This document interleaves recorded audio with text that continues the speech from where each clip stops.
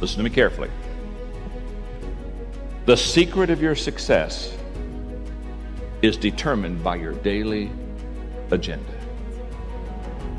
Did you get it? The secret of your success, the secret of my success, it's determined by our daily agenda.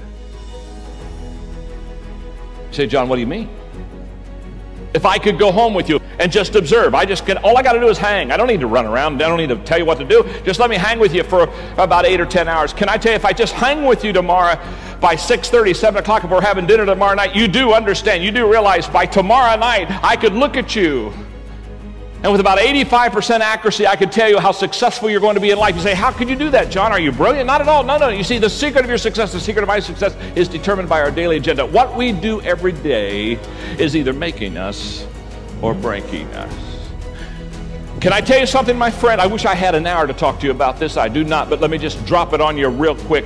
Most people spend their day either repairing or preparing. And people that are repairing are fixing yesterday because yesterday they didn't do it right.